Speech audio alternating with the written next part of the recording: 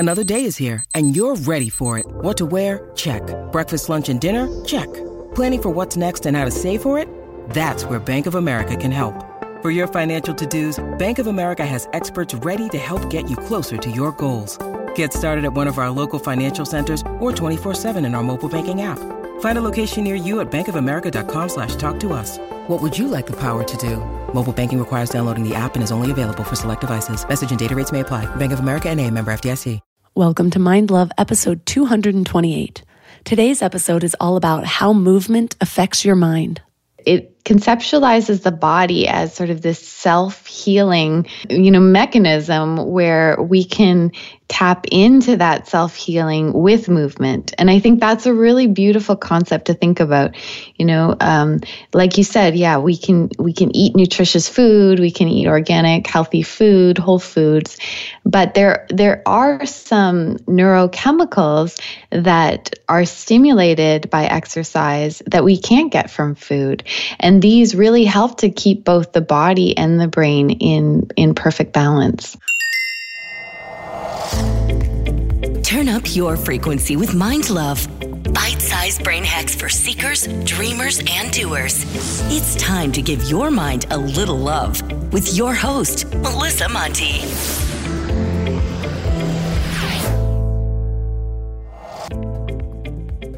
It's a new day, a new episode, and a new opportunity to subscribe to the podcast. If you're listening for the first time, don't forget to hit the subscribe button so you always know about new episodes. Plus, it makes you one of my favorite people. Because the more subscribers I have, the more I attract amazing guests to help better serve you. So don't forget to subscribe. Today, I'm stoked to share a review from Bungee Babe, who says, "Oh, I love listening to your interviews so I can learn and grow my own heart, mind, and body. Also, I love your laugh and how you share so vulnerably. Keep shining your light." Thank you for taking the time to leave this review. As you guys know, they just totally light up my world and make me so excited to keep doing what I'm doing. So thanks for taking a couple minutes out of your day to really change my entire week. And now let's get to the show. How do you feel about exercise? I feel like I know three kinds of people. Those who loathe exercise, those who seem to almost naturally fit it into their lives, and those who are obsessive about it as though they're beating their bodies into submission. I used to be that last one. I had such body dysmorphia that I remember feeling fat when I was 103 pounds. Exercise was weight management and body sculpting. But did you know that exercise affects more than just your body? It has powerful effects on the mind as well. I'm sure you've heard about the effects of endorphins that are released in the brain when you exercise. They relieve stress and boost your mood.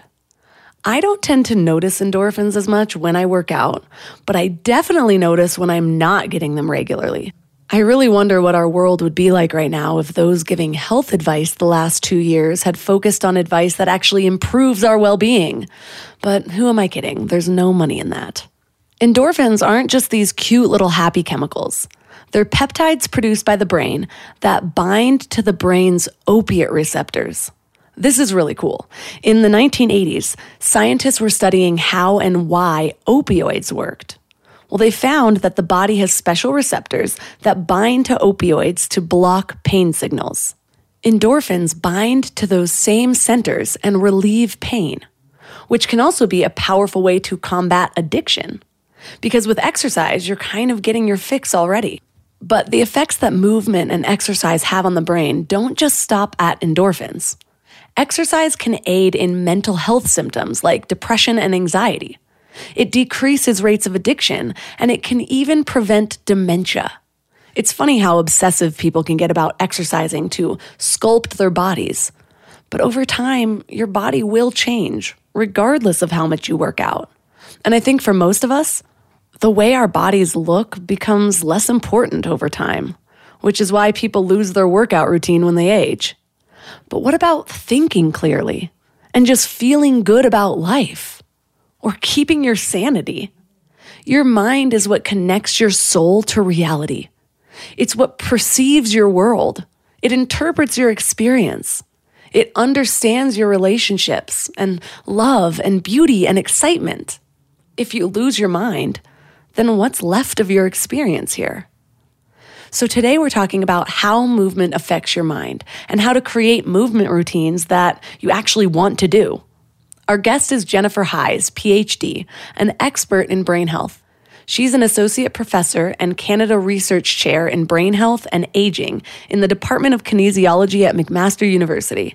She directs the NeuroFit Lab, which has attracted over $1 million to support her research program on the effects of exercise on brain health. Her award-winning research examines the effects of physical activity on brain function to promote mental health and cognition in young adults, older adults, and individuals with Alzheimer's disease. And if that's not enough to impress you, she's the author of Move the Body, Heal the Mind. So 3 key things we will learn are how the hypothalamus makes it difficult to maintain weight, how exercise can help you overcome anxiety, depression, and dementia, and improve focus, creativity, and sleep, and specific exercise routines to enhance and boost creativity. And if this is your first time giving your mind a little love, I have a few goodies for you. First, don't forget to subscribe so you never miss an episode. And second, sign up for the Morning Mind Love. Think of it like a weekday oracle from your highest self to help you start each day with a positive focus. Plus, you'll get 2 gifts absolutely free: a 30-minute binaural meditation and 30 days of journaling prompts to help you remember who you truly are. So join over 9,000 people and go to mindlove.com to sign up, or text the word morning to 33777.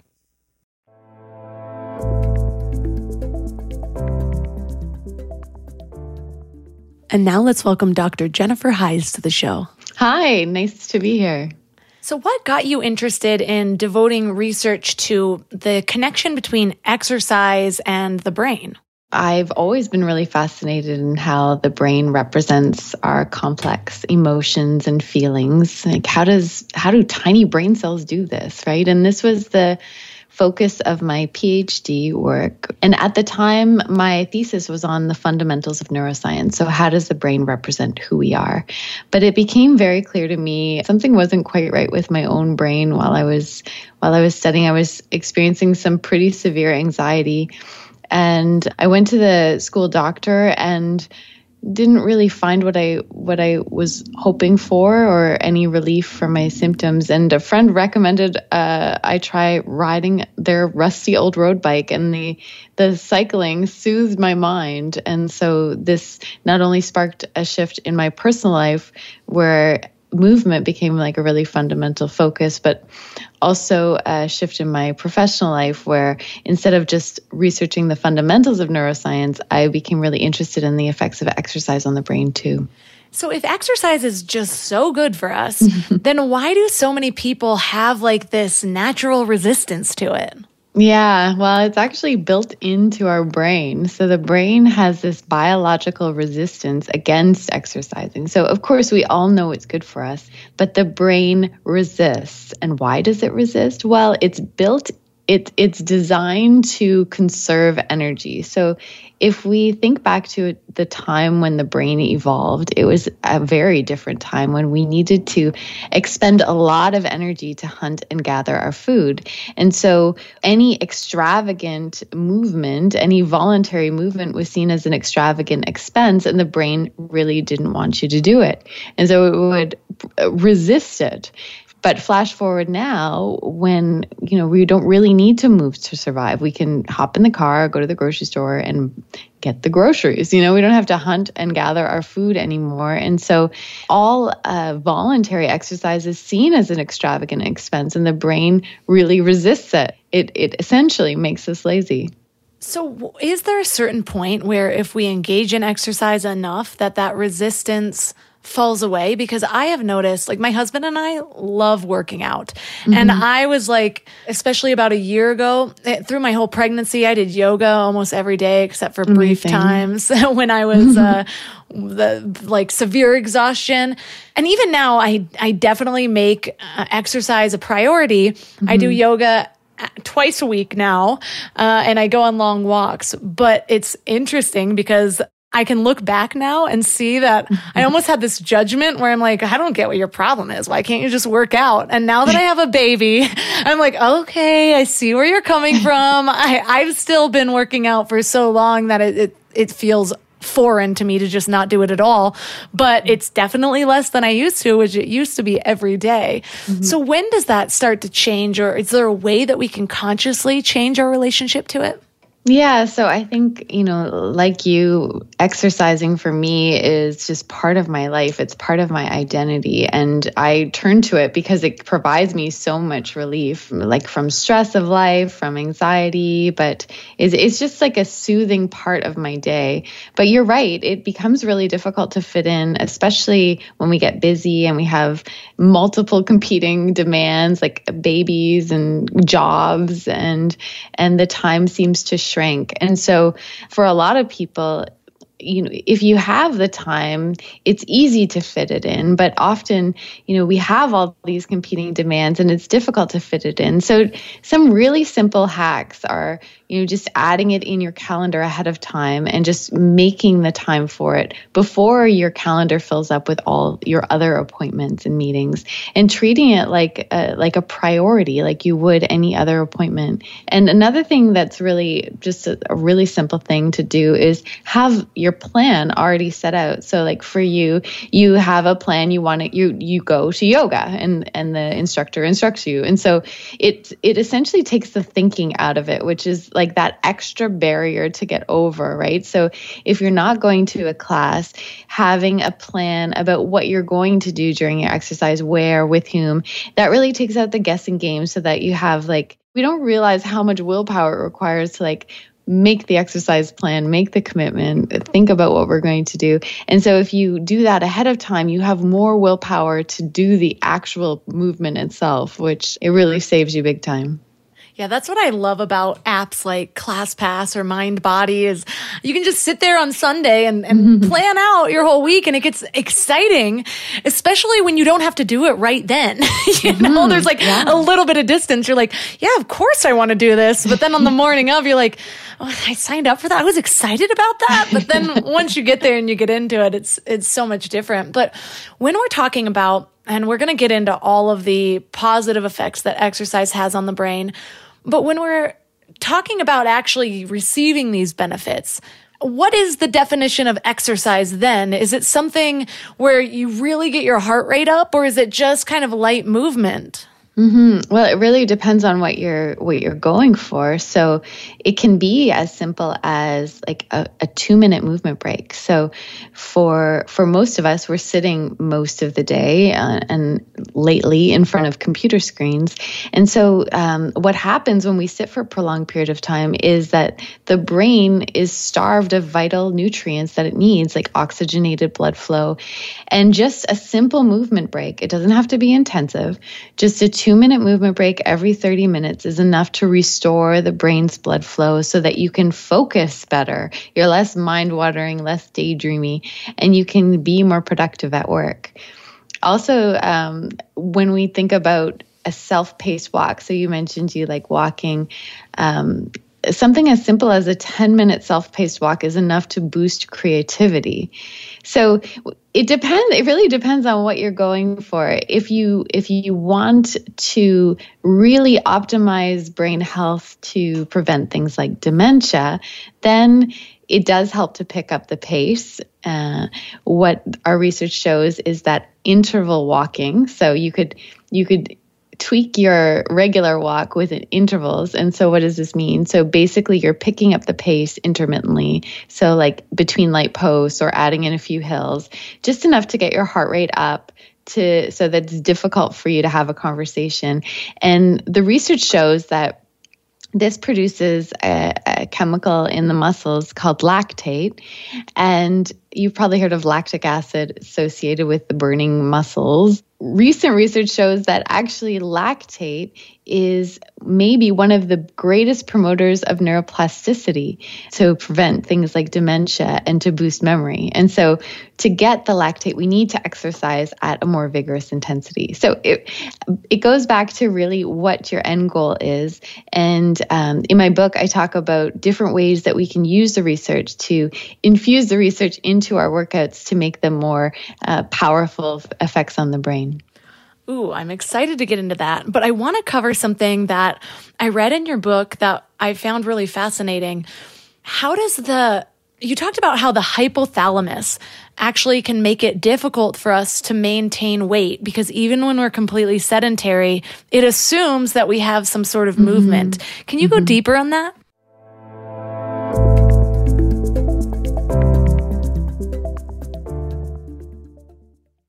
We're all here just trying to live our best lives, right? And while you're here listening to a podcast, you might feel like you're on the right track, but then you visit family or you have a work deadline or something unexpected comes up and you're all stressed out and it feels like all the work is out the window. That's why it's so important to consciously curate what you can control, like who you surround yourself with, what you watch, what you listen to. So I'm going to add another podcast to your toolbox, The Dr. John Deloney Show. He has a PhD in counseling and has been sitting with hurting people for 20 years. He shares practical advice for everything from how to connect with people, how to face depression, overcome anxiety, and learn just what it means to be well. But what's really cool about his show is you can even leave a voicemail or send an email, and he'll address your topic or question about mental or emotional help on the show. So no matter what you're going through, the Dr. John Deloney Show is here for you. Listen to the Dr. John Deloney Show wherever you get your podcasts, or follow the link on the website. I'm constantly sharing with my clients to stop searching in life and instead start aligning. It's true with purpose, with relationships, with higher versions of yourself, and it's also true for hiring. The best way to search is actually just to match with Indeed.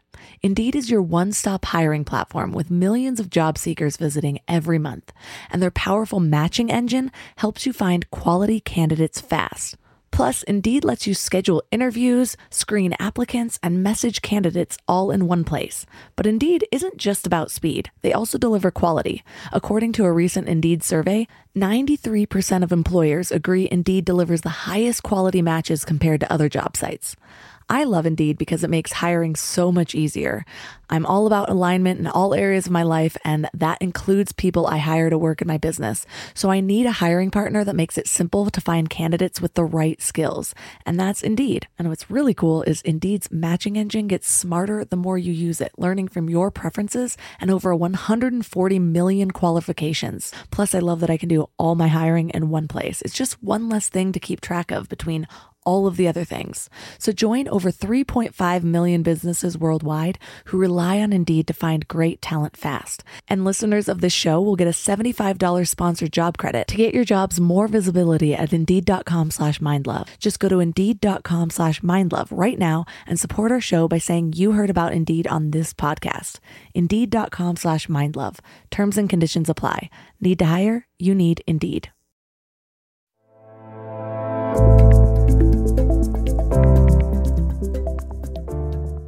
You talked about how the hypothalamus actually can make it difficult for us to maintain weight because even when we're completely sedentary, it assumes that we have some sort of movement. Can you go deeper on that? Yeah, this is a really fascinating discovery. Our brain evolved at a time when we needed to expend a lot of energy to hunt and gather food. And so we were, by default, moving more.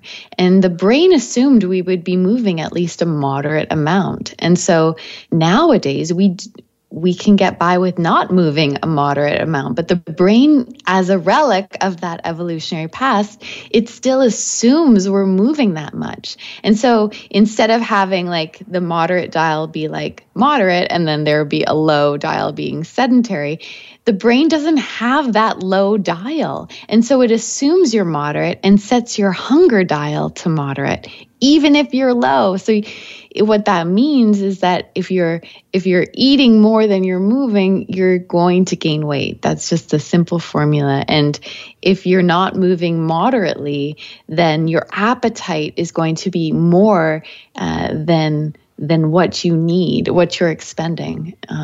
So unfortunately, this is the brain to blame, but we do need to move. It really helps to manage our weight.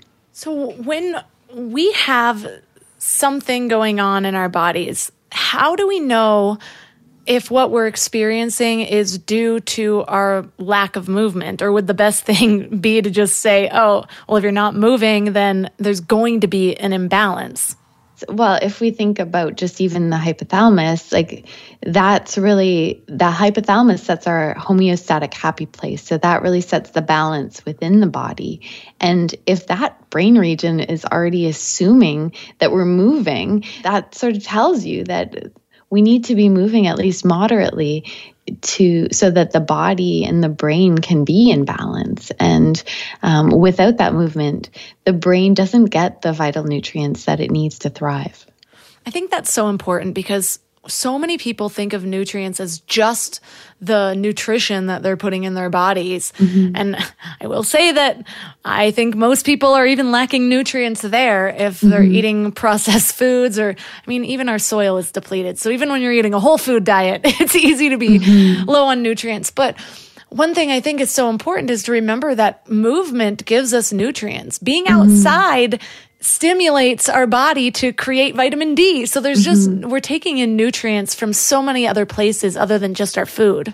Yeah, and it conceptualizes the body as sort of this self-healing mechanism where we can tap into that self-healing with movement. And I think that's a really beautiful concept to think about. Like you said, yeah, we can eat nutritious food, we can eat organic, healthy food, whole foods, but there are some neurochemicals that are stimulated by exercise that we can't get from food. And these really help to keep both the body and the brain in perfect balance. So we talked earlier about how depending on what your goal is, like if you're looking to prevent dementia or if you're looking to sleep better or boost creativity, there's different types of movement for that.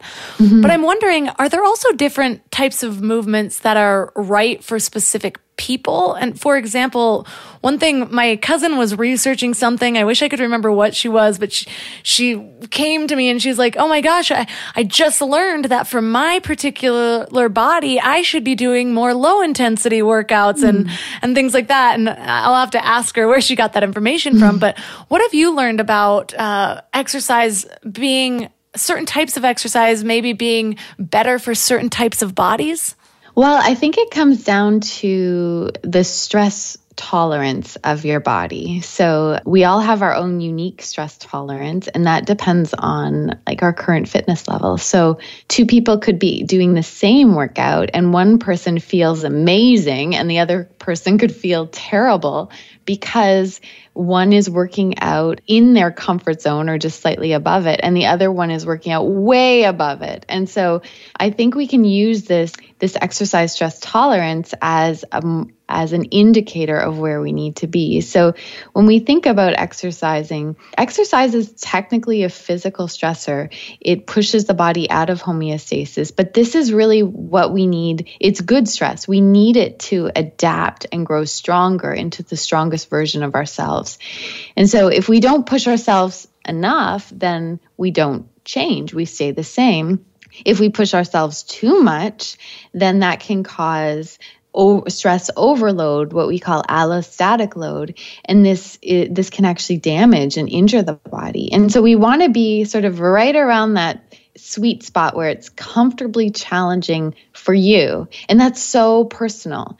So how do you determine what's comfortably challenging for you? Well, we can use something called the talk test, where if you're having, let's say we're having a conversation here, you and I are talking very comfortably, but let's say we started to pick up the pace to the point where I could only get out a few words. I couldn't do the full sentence. That's where we want to be. That's the comfortably challenging place. And for you and I, that could be at a totally different intensity. And that's okay, because it's the intensity our individual bodies need to adapt and grow. And so I do make a really strong point in the book that this is a very personal journey, and what you may need to do to improve your fitness and enhance your health may look totally different than somebody else's, and that's okay. So when people think of things like depression and anxiety, how can exercise alleviate symptoms of some of those conditions? Mm-hmm. Especially when I know I've had depression before, and sometimes exercise feels like the absolute worst thing in the world. Mm-hmm. But it's so helpful to bring you out of it. So first, what are some of the effects that exercise has on these mental health conditions? Yeah, so we can start with depression. So you're right. There's this mental health paradox, right? We discovered it in our research on the pandemic. So we conducted a survey with 1,600 people right at the start of the pandemic, just to get a pulse. How are you doing? Are you able to maintain your activity level? And what's your mental health like? Not surprisingly, stress levels were high, anxiety, depression were high, physical activity was low. People who were able to maintain their activity level were faring better. And there was this shift in why people wanted to work out. So this was kind of interesting. Instead of wanting to work out to look good, they wanted to work out to feel good. But there was this sort of catch-22 where people wanted to work out to improve their mental health, but their mental health was getting in the way. So they were too stressed or anxious to do it. And they often lacked the motivation, which is a symptom of depression. And so to your point, exercise is really beneficial for depression. However, it can be really difficult to get moving when you're in a depressive state, when you're feeling low. And so I always say the mantra needs to be, some is better than none. We need this mental health mode of exercise where we're not thinking about performance. We're just thinking about one step at a time, and every step counts. And it counts so much, especially for things like depression. For a lot of us, depression stems from stress, our reaction and vulnerability to stressors in our life. And there is this subclass of depression called it's drug-resistant depression. And what happens is that it affects 1 in 3 people who take antidepressants. They actually get no symptom relief. They get no relief. So they take their meds and they still are depressed. And we call this drug-resistant depression. And the reason why the meds don't work for them is because their depression it's not caused by the lack of serotonin that the drug fixes, but it's caused by too much inflammation in the body as a result of chronic stress. So when we're experiencing chronic stress, what happens is that stress starts to damage our cells. This launches an immune response, which increases inflammation in the body. That gets into the brain, and it starts to disrupt the brain's functioning and disrupt our mood, causing depression. And so for people who have this drug-resistant form of depression, exercise is the medicine they need. And when research studies take these individuals and they enroll them in an exercise program, they get clinically significant improvements in their mood, almost like equivalent to what they would have gotten if they were responding to the medication. So it's really amazing to see when we put antidepressants versus exercise sort of in this head-to-head challenge, we see that it's technically a tie. And for some people, exercise really is the medicine they need. Now, people who do have depression that respond to medication and need their meds, absolutely, they can be super transformative. And exercise can help them too. So as an add-on therapy, so exercise with their medication to help reduce some of the negative side effects that they probably don't like. and also could help reduce some of the dosage that they're taking. So this is a really amazing benefit that exercise has for all forms of depression, whether they're drug resistant or responders too. And so when it comes to anxiety, the benefits of exercise are also extremely profound. And for me, anxiety is that's the thing that I struggle with. This sense of thoughts that turn into worries, that turn into panic. This is something that I've been, trying to manage and using exercise to manage. One of the really amazing things about anxiety and exercise is that they share so many features, right? So if you think about if you're feeling anxious, your heart's racing, it's difficult to breathe, like similar to when you're exercising vigorously. And for some people with anxiety, they have this anxiety sensitivity where when they feel those feelings, heart racing, difficulty breathing, it makes them even more anxious. So they're like, that's when it spirals into a panic attack. So you can see how scary exercise would be for these individuals. But as nature would have it, the vigorous intensity exercise is the medicine that they need. And the reason why is because it acts like an exposure therapy. So physical stress of exercise is different than psychological stress in our life because we can control it. And this is key. So we can control it and help to tone our stress system. And we can use these really quick bursts of activity. So it can just be like a few seconds. I'm talking about doing a full sprint, feeling your heart race, feeling it hard to breathe, and then stopping the movement, allowing all of that to settle and realizing, okay, my body can be activated and deactivated and I'm still safe. And so this exposes you to those symptoms that are feared and can help take the power away from them so that they're not so stressful and so anxiety provoking. And so this is one way that people who have anxiety or anxiety sensitivity can use exercise. And in the book, I talk about this Fear Buster workout where you do a sprint, but you start out with a slow walk. I call it a wellness walk, which is a self-paced walk. And this light to moderate activity is enough to boost this resiliency factor in the brain called neuropeptide Y. And this neuropeptide Y has been shown to protect the brain from trauma. So people who have traumatic events that have neuropeptide Y in abundance are protected. They don't develop post-traumatic stress disorder. They're protected from it. And we can build more of this neuropeptide Y with light to moderate activity. And so our research has shown just like a 30-minute moderate activity, light to moderate activity is enough to reduce anxiety. And so these wellness walks, I have people do these wellness walks where it's like a self-paced light walk. And then at the very end, they do this Fear Buster sprint where they expose themselves to the heart racing, difficulty breathing, those symptoms that are shared with anxiety. But when their brain is fully resilient with this neuropeptide Y, and so it feels even safer. And so there's some fun ways that we can synthesize the science into our workouts to really maximize the brain health benefits. And that's really what I tried to do in my book.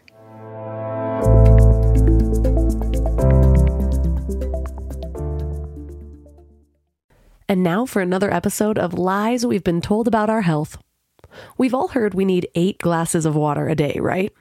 Well, hydration isn't actually about water intake. It's about the balance of water and electrolytes so that our bodies are actually absorbing the water instead of just passing it through. A lot of people go for those sugary sports drinks, but let's be real, those do more harm than good. I've found a better solution. Element. It's a zero sugar electrolyte drink that's all about effective hydration. Each pack gives you essential electrolytes like sodium and potassium without the unnecessary additives found in other drinks. The team behind Element includes experts in biochemistry and nutrition, so they really know what they're doing. And it's not just for everyday use either. Elite athletes and teams, Olympic weightlifters, CrossFit champions, Navy SEALs all rely on it too, which to me says a lot about its effectiveness. Here's what makes them really unique. They recently launched a hot chocolate line with flavors like chocolate mint, chocolate chai, and chocolate raspberry. Ever since I went alcohol-free, I've been really intentional about luxurious, health-focused drinks so I can sit back and unwind while actually doing good for my body. And the Element Chocolate Chai is great for relaxing in the evening or warming up after winter sports. And you can try Element totally risk-free. If you don't like it, you'll get your money back, no questions asked. Receive a free Element sample pack with any order when you purchase through drinkelement.com/mindlove. That's drinklmnt.com/mindlove to get a free starter pack with any order. This show is sponsored by BetterHelp. I really need to get something off my chest. Being a mom of a 3-year-old boy is really freaking hard, and sometimes it has me questioning my sanity.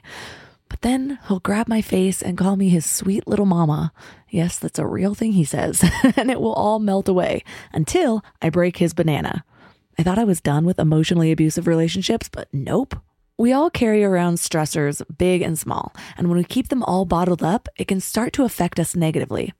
Therapy is a safe space to get things off your chest and to figure out how to work through whatever's weighing you down. For me, just talking things through is hugely helpful, but it's so hard finding friends and family that are unbiased or non-judgmental. And therapy isn't just about dealing with major trauma, you know? It's about learning healthy coping mechanisms, setting boundaries, becoming the best version of yourself.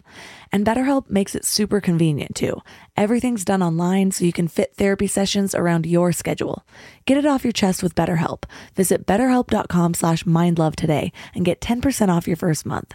That's BetterHelp, HELP.com/mindlove.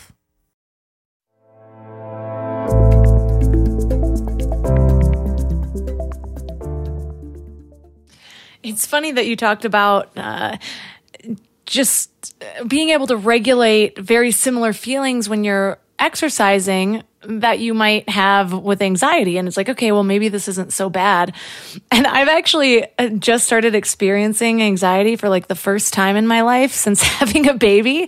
And it's funny though, because one of the things that I use to get myself through those moments, I use all sorts of things. I have a toolbox of things, what's going to work in that moment. A lot of times it's meditation or just breath work or getting outside.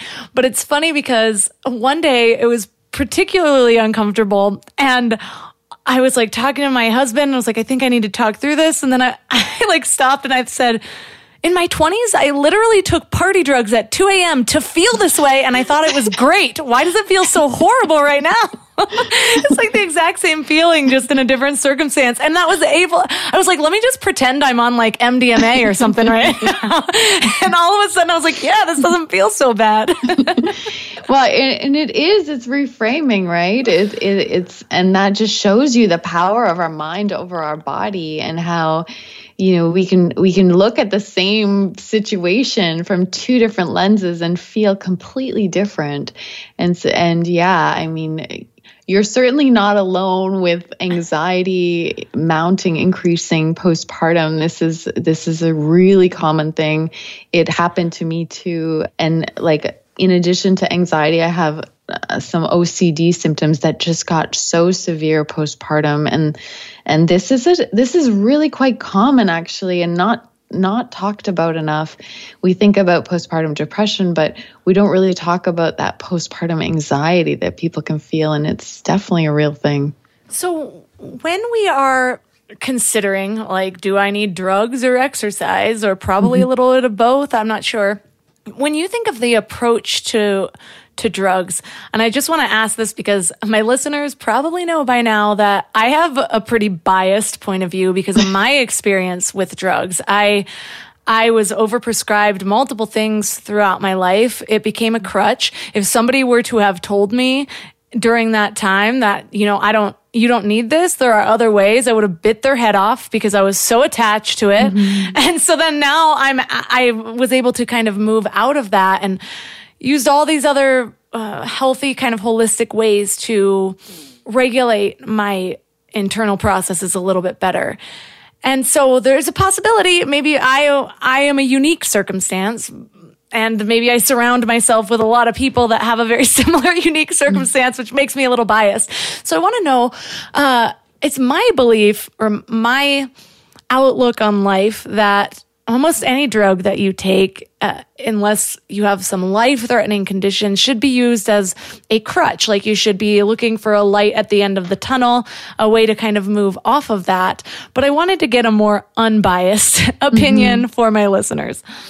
Yeah, no, I think you're right. Like I'm definitely of similar mind to you. However, I like to caution that because I know some people's circumstances do require medication because it's almost too difficult to cope with the other tools. So absolutely, I'm 100% behind you with this idea that we need multiple ways to control things and multiple tools in our toolbox for our mental health. So like you, I meditate, I use breath work.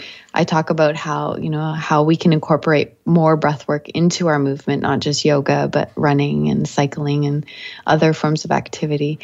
But yeah. So I like to be pretty careful there, but I see what you mean.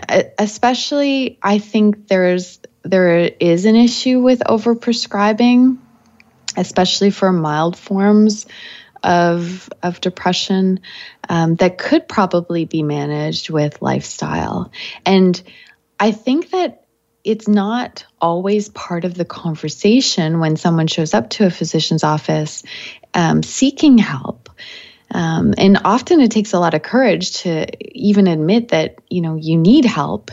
And then they're often just prescribing something to you. It's certainly what my experience was when I went to the doctor for help for my anxiety. And the first thing that happened was he handed me a prescription. And I'm very reluctant. I was very reluctant to take it. And I've still been able, fortunately, to manage my own mental health without prescription. But the conversation around mental health when someone goes to a physician needs to be more holistic than it probably is now most of the time. And giving the options and giving the evidence of the strength of things like exercise and breath work and meditation and mindfulness, how powerful those things can be at improving our state of mind and our mental health. And so I'm in your camp. So I do like to take a bit of a balanced approach because I know people in my life who need their medication and, they supplement it with exercise and that works for them. And without their medication, it would they wouldn't be able to function. And so I don't want to exclude them from the conversation because I think everybody's situation is different, but it's so important to talk about these benefits of these things that you can do just for yourself, this healthy body, healthy mind.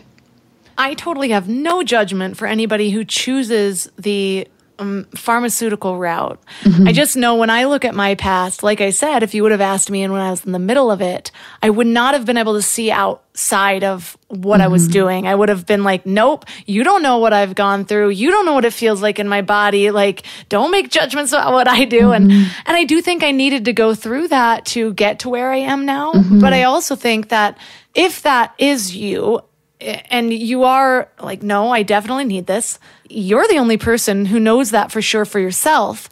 But I just encourage people to also, as you said, explore other things and see how you feel. Really take note in your body of how you feel. Test a lower dosage while increasing mindfulness. And if it doesn't feel good, if you can't handle it, go back to what you were doing before. But always, I think, just relying on something outside of yourself should not be the first response. And I think that often is with medical professionals. But that brings me to another topic of addiction. But part of the reason I think I would have defended my drug so hardcore is because I was addicted. I've gone through a lot of addictions. What is the relationship between exercise? How can exercise help people move through addiction? All drugs of abuse, they increase dopamine to supernatural levels. So the brain has a reward system that's stimulated by dopamine, and it's stimulated by naturally rewarding things like food and sex. These give us pleasure, but drugs of abuse give us lots of pleasure. They give us lots of dopamine. They elevate it to supernatural levels, but the brain needs to be in a delicate balance. And so what happens is with all this too much dopamine, the reward system essentially goes into lockdown. It starts stripping away its receptors. And so there's still lots of dopamine there, but it's not binding to its receptors. And so it can't make us feel good. The problem with that is that when we strip away those receptors and the reward system locks down, it makes it almost impossible for naturally rewarding things to feel good, like close relationships, food and sex. They just don't bring the same amount of pleasure or joy to our life that they used to, and this results in tolerance for the drug, right?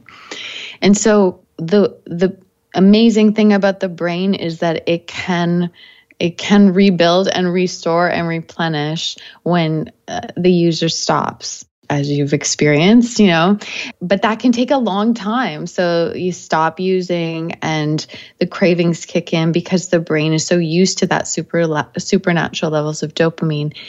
How exercise helps is that exercise increases dopamine. It also helps open up the reward system faster. So it helps replenish the receptors faster, and it helps to make them more sensitive so that you can get back to enjoying those simpler things in life faster. And so it really helps speed up the healing process of the reward system. It's a really amazing thing. And in the book, I talk about how I think it absolutely needs to be part of every rehabilitation program, like a structured exercise program, not just at rehab, but something that follows people as they move back into the real world, and something that could stay with them. I would say lifelong would be ideal. Back in December, I kind of did a series on addiction because I knew the holidays were coming up, and that's when I feel triggered. And I interviewed this amazing doctor, Dr. Ann Lebke, who had research about, her book is called Dopamine Nation, and she talks about how, we know how dopamine, when we hit that dopamine lever in our brain, whether it's through drugs or even social media, then we feel that kind of reward system. But what her research found out was that every time you do that, it tips the scale and actually depletes you. So, which I think a lot of us knew on some level. It's like, yeah, you have a Coke binge, you feel like crap the next day. But the fact that it actually depletes that dopamine for a longer period of time. So it's not just that you're now used to this higher level, and so normal baseline doesn't feel as good. It's that your normal baseline is actually lower than it was when you started. Yeah, and it also has a lot to do with the sensitivity of the receptors. So if they're so used to having all this dopamine all at once, the little bitty dopamine that comes from natural stuff just doesn't feel as good. It really does mess with the whole ecosystem of the reward system. But that ecosystem can be cleaned and replenished and refreshed faster with exercise. It really is an amazing feature of exercise on the brain.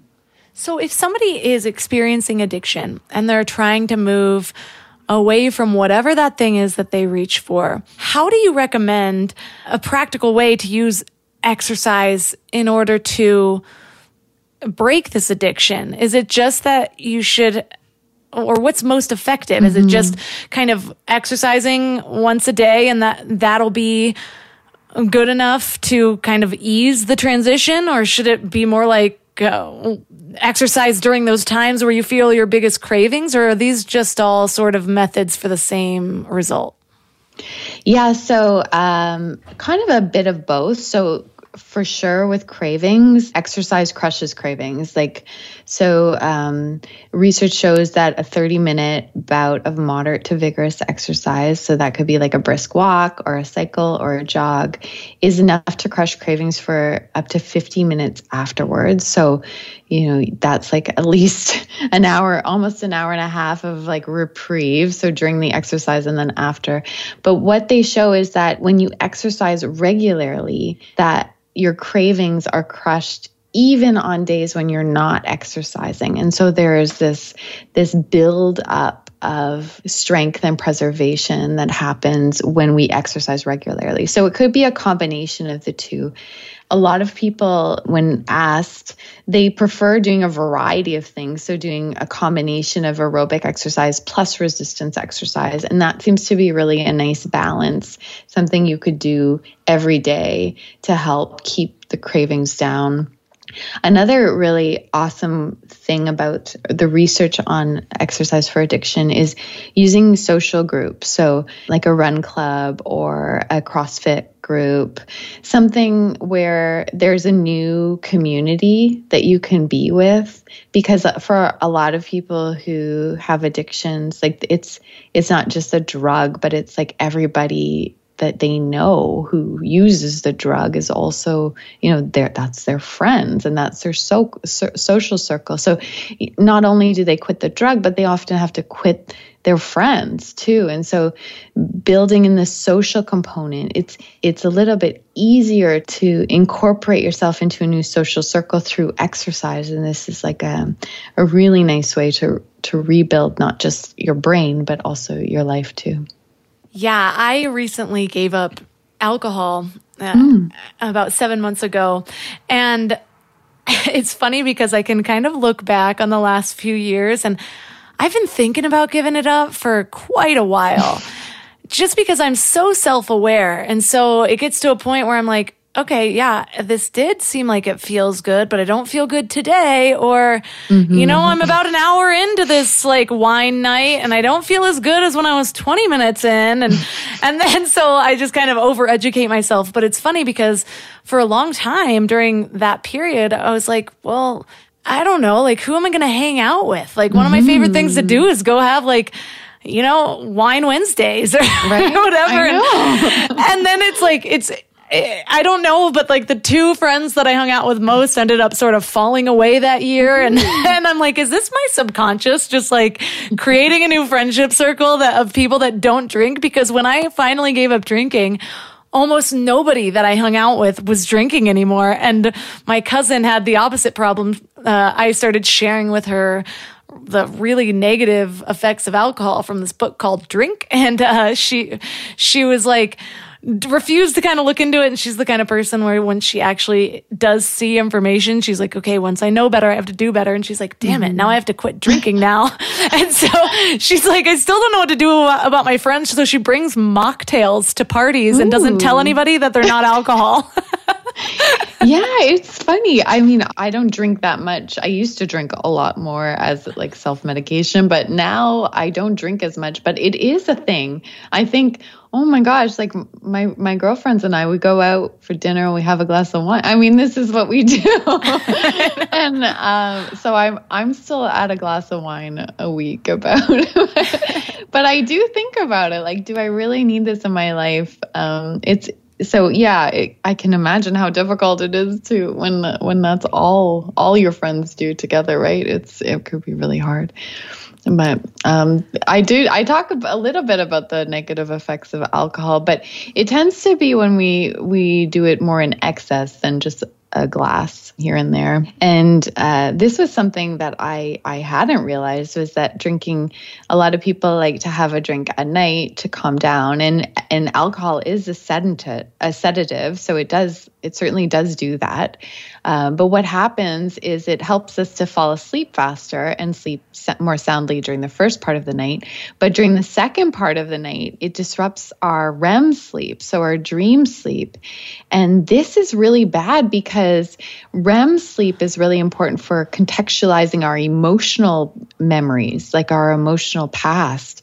And so if we can't properly contextualize that, what happens is that it can lead to like haunted by memories of the past, this feeling of anxiety, regret, and guilt can mount. And so I found that really fascinating, and that certainly had an impact on me. That is fascinating. I remember when I used to drink heavily in my 20s, and whenever I'd wake up after a hard night of drinking, I always had this dreaded feeling like I lost my iPhone or something, you know, like, and that was, but like before that, losing your iPhone before iCloud, not only are you out like the $1,000, but like you lost all your photos and contacts. All like, your contacts. Which, I mean, if you're a heavy drinker, that happens quite often. At least it did to me. But one of the things I learned from a previous episode, I interviewed a sleep doctor, and he said everything that you said, and you actually have to stop an hour for every drink that you have before you go to bed for it to not quite affect that. But the good news is, the better news is that because I used to love a glass of wine for a nightcap. And I remember after that episode, I would actually do the hours thing. And then I'm like, screw this. I'm having an 8 p.m. glass of wine, like whatever. Thinking, because you think that you sleep better, because I would feel like I slept deeper, but I would wake up tired because it's like an artificial amount of sleep. But exercise can help your sleep. How? Yeah, so exercising more during the day helps us sleep better at night. And the reason this works is really quite interesting, because when we exercise, we use cellular energy. So we break down ATP, and ATP, the byproduct of its metabolism, is a component called adenosine. And the brain has a sensor for adenosine. So the higher adenosine levels get, this triggers sleep. And so we can sleep more soundly, more deeply. We have bigger delta waves that just make us restored and refreshed when we wake up.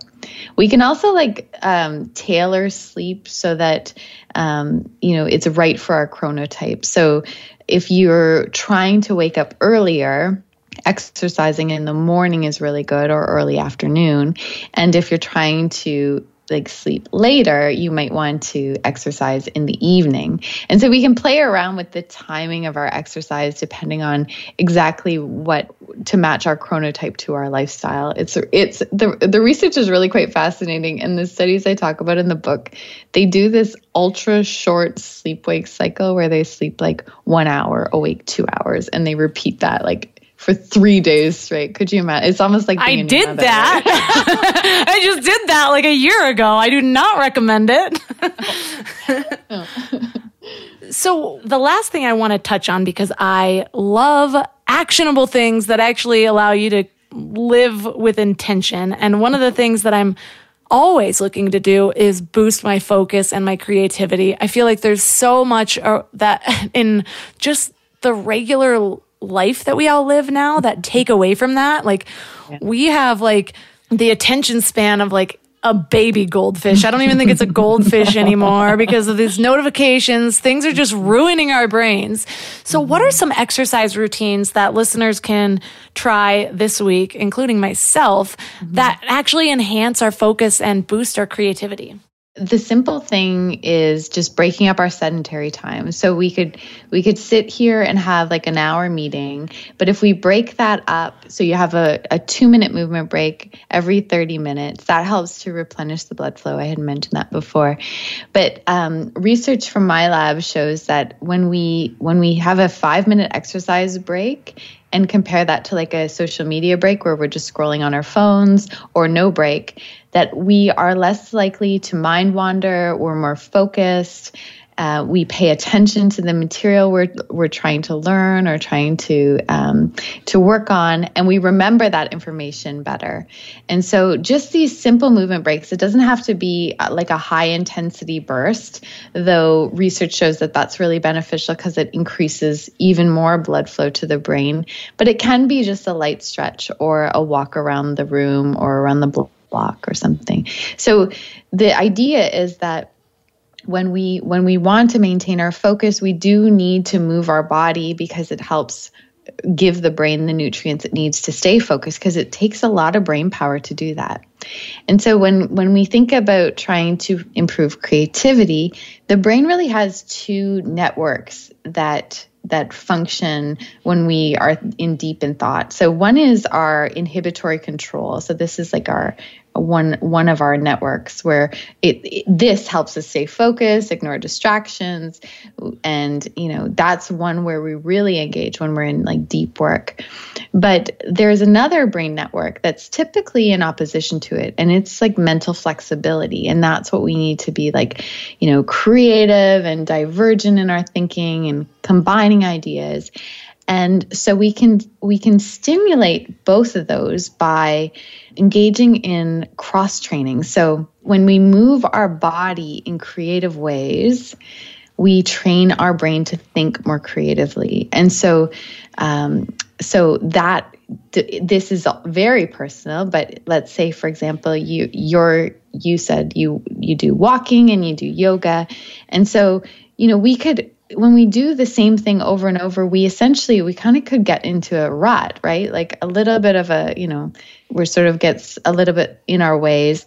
But by trying a new activity, or even just like a new route, or even a new yoga class, something like maybe you do Vinyasa Flow, but you want to try like something different, this can help actually, because you have to pay attention, you have to focus on what you're doing, the new movements that you're doing, you have to like expand your thinking to incorporate this new activity. It actually trains both your focus and creativity at the same time. And so it can really transfer into your work. There's this neat study that shows when we look at athletes, the ones who train in sports that are with net and combat sports, they actually produce more creative athletes than artistic sports like figure skating. And the idea is in net and combat, there's this improvisation in the movement, right? You're defending something against a competitor, and their movements are unpredictable and variable, and you have to react in the moment.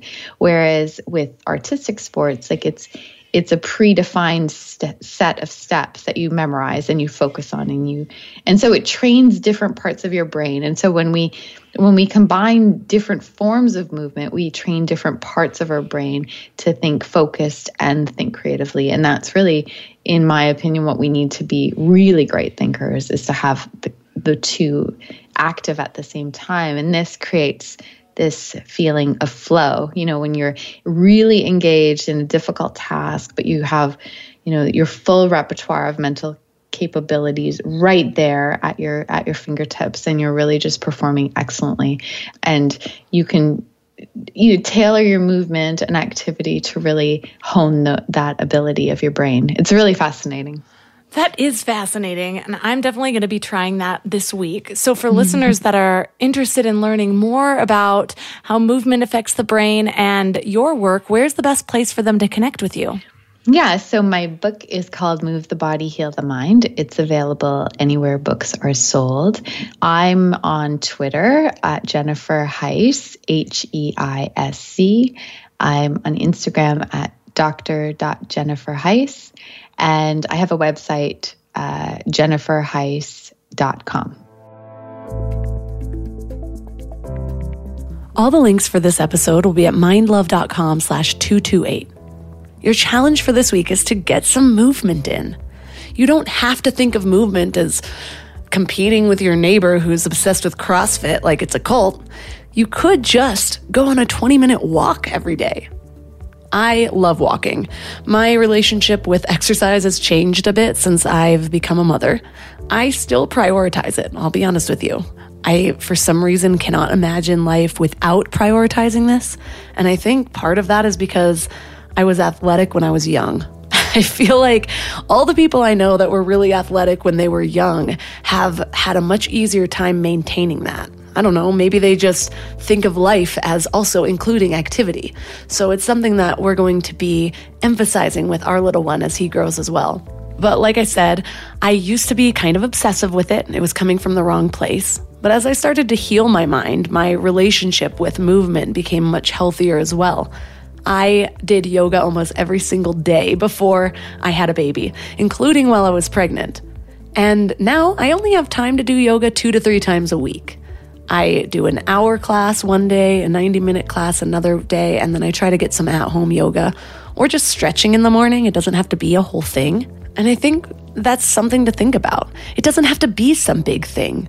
Can you combine activities? For example, I like to get sunlight first thing in the morning without sunglasses because it has been shown to regulate your circadian rhythm. So I feel like my energy levels are more stable throughout the day when I get sunlight first thing in the morning, along with I sleep better.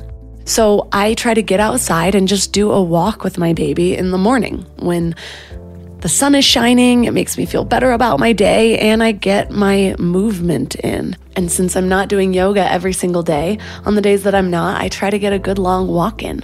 So what fits with your schedule? What will make it exciting for you? Instead of walking on a treadmill, maybe you walk your neighborhood and go get a nice latte, or you hike in the mountains nearby.